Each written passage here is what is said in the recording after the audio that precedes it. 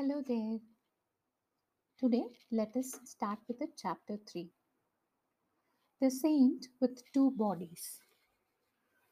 Father, if I promise to return home without coercion, may I take a sightseeing trip to Banaras?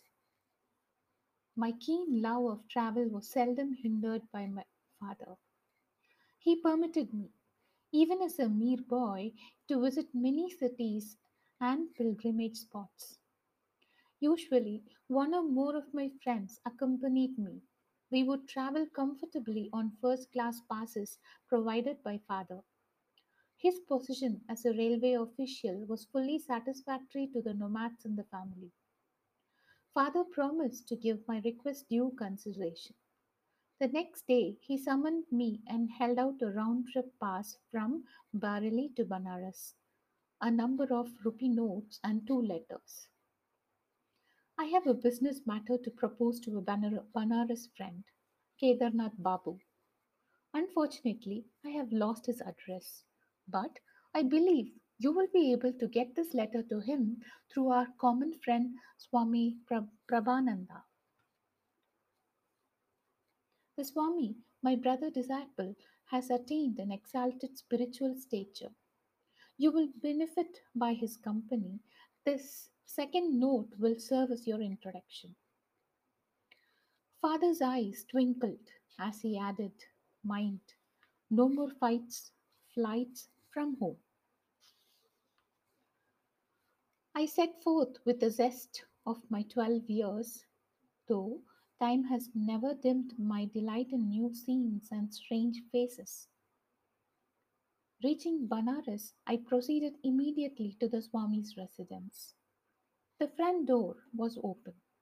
I made my way to a long hall like room on the second floor. A rather stout man, wearing only a loin cloth, was seated in lotus posture on a slightly raised platform.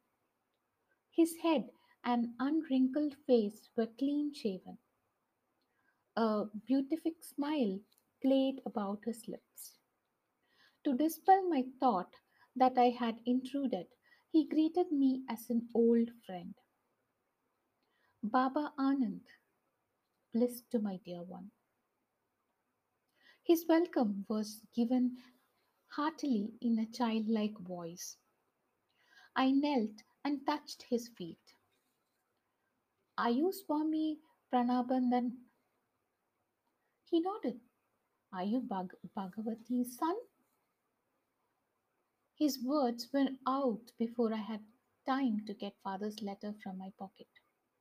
In astonishment, I handed him the note of introduction, which now seemed superfluous.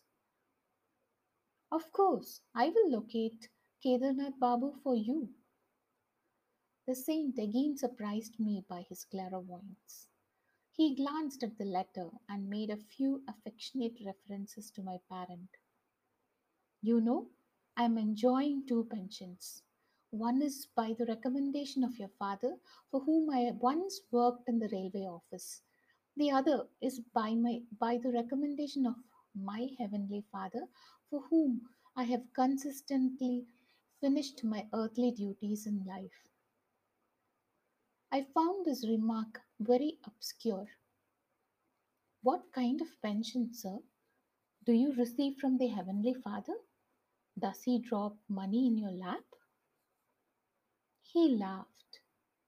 I mean, a pension of fathomless peace, a reward for many years of deep meditation. I never crave money now. My few material needs are amply provided for. Later, you will understand the significance of a second pension. Abruptly terminating our conversation, the saint became gravely motionless. A sphinx like air enveloped him. At first, his eyes sparkled, as if observing something of interest, then grew dull. I felt abashed at his pucculity. He had not yet told me how I might meet father's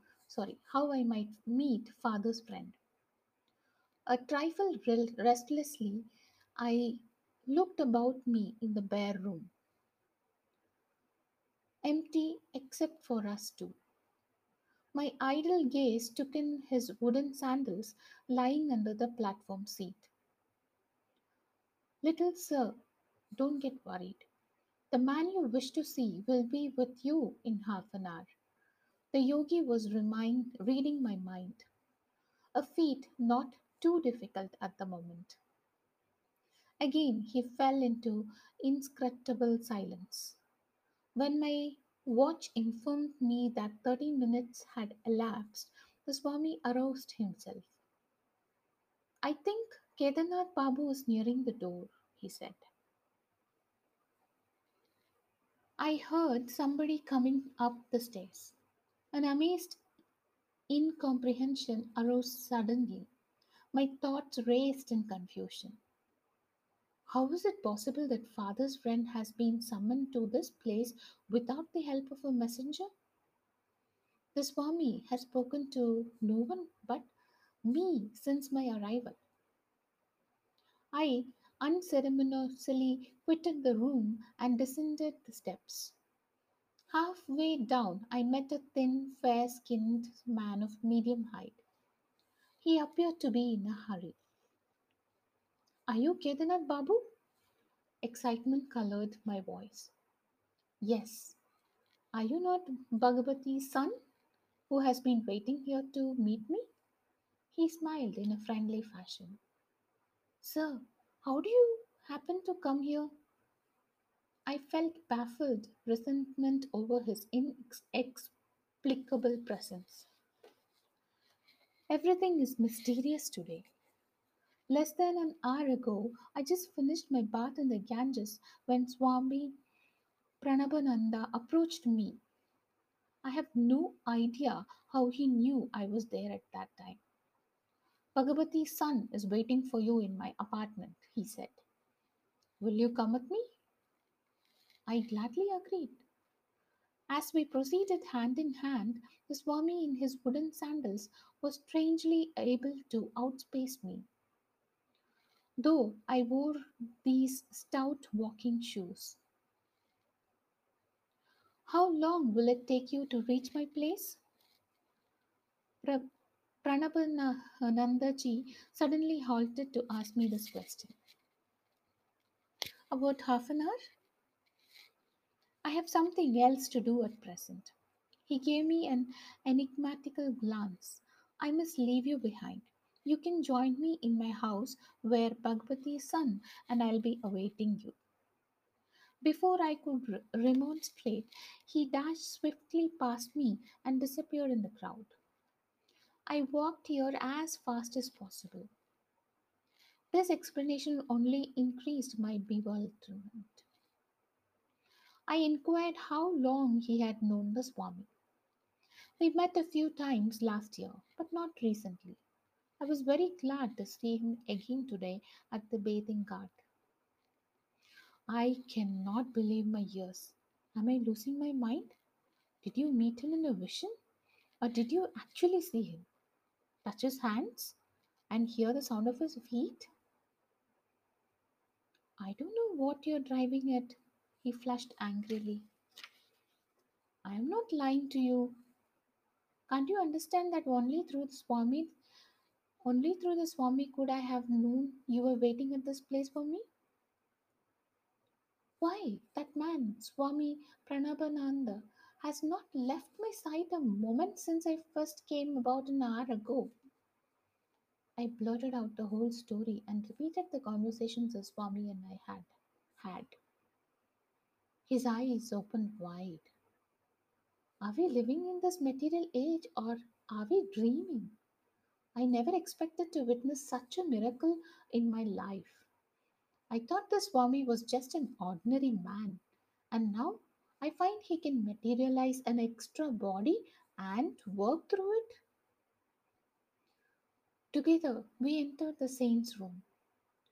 Kedarnath Babu pointed to the shoes under the platform seat. Look, those are the very sandals he was wearing at the cart, he whispered. He was clad only in a loin cloth, just as I see him now. As a visitor bowed before him, the saint turned to me with a quizzical smile. Why are you stupefied at all this? The subtle unity of the phenomenal world is not hidden from true yogis. I instantly see and converse with my disciples in distant Calcutta.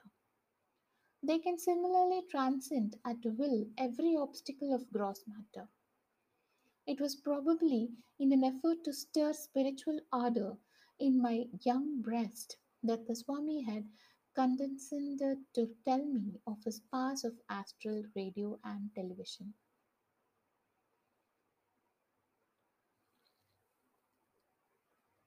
But instead of enthusiasm, I experienced only an awe-stricken fear. Inasmuch as I was destined to undertake my divine search through one particular Guru, Sri Yukteswar, whom I had not met yet, I felt no inclination to accept Pranabananda as my teacher. I glanced at him doubtfully, wondering if it were he or his counterpart before me. The master sought to banish my disquiet by bestowing a soul awakening gaze and by some inspiring words about his guru. Lahiri Mahasaya was the greatest yogi I ever knew. He was divinity itself in the form of flesh.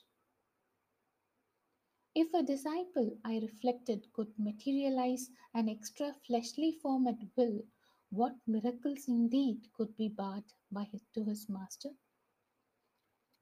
I will tell you how priceless is a guru's help.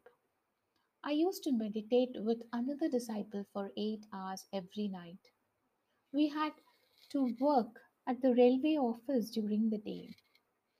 Finding difficulty in carrying on my clerical duties, I desired to devote my whole time to God.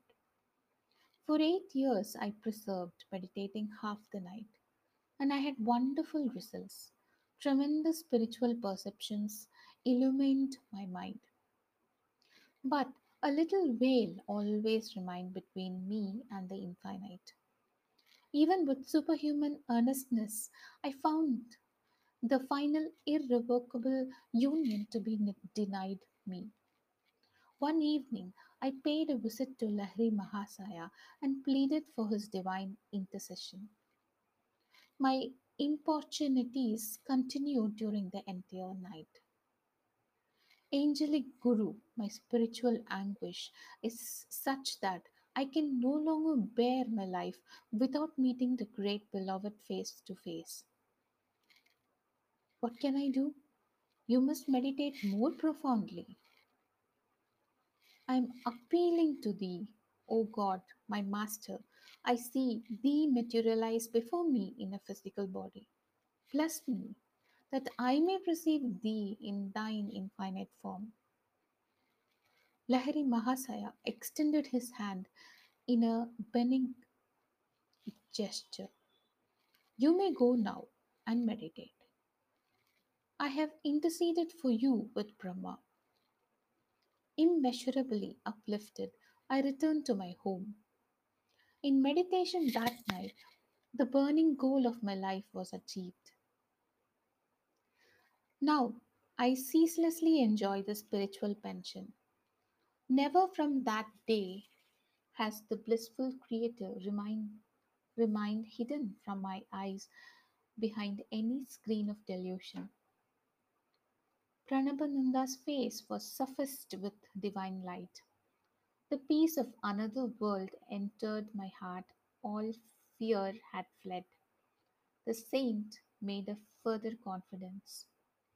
Some months later, I returned to Lahiri Mahasaya and tried to thank him for his bestowal of the infinite gift.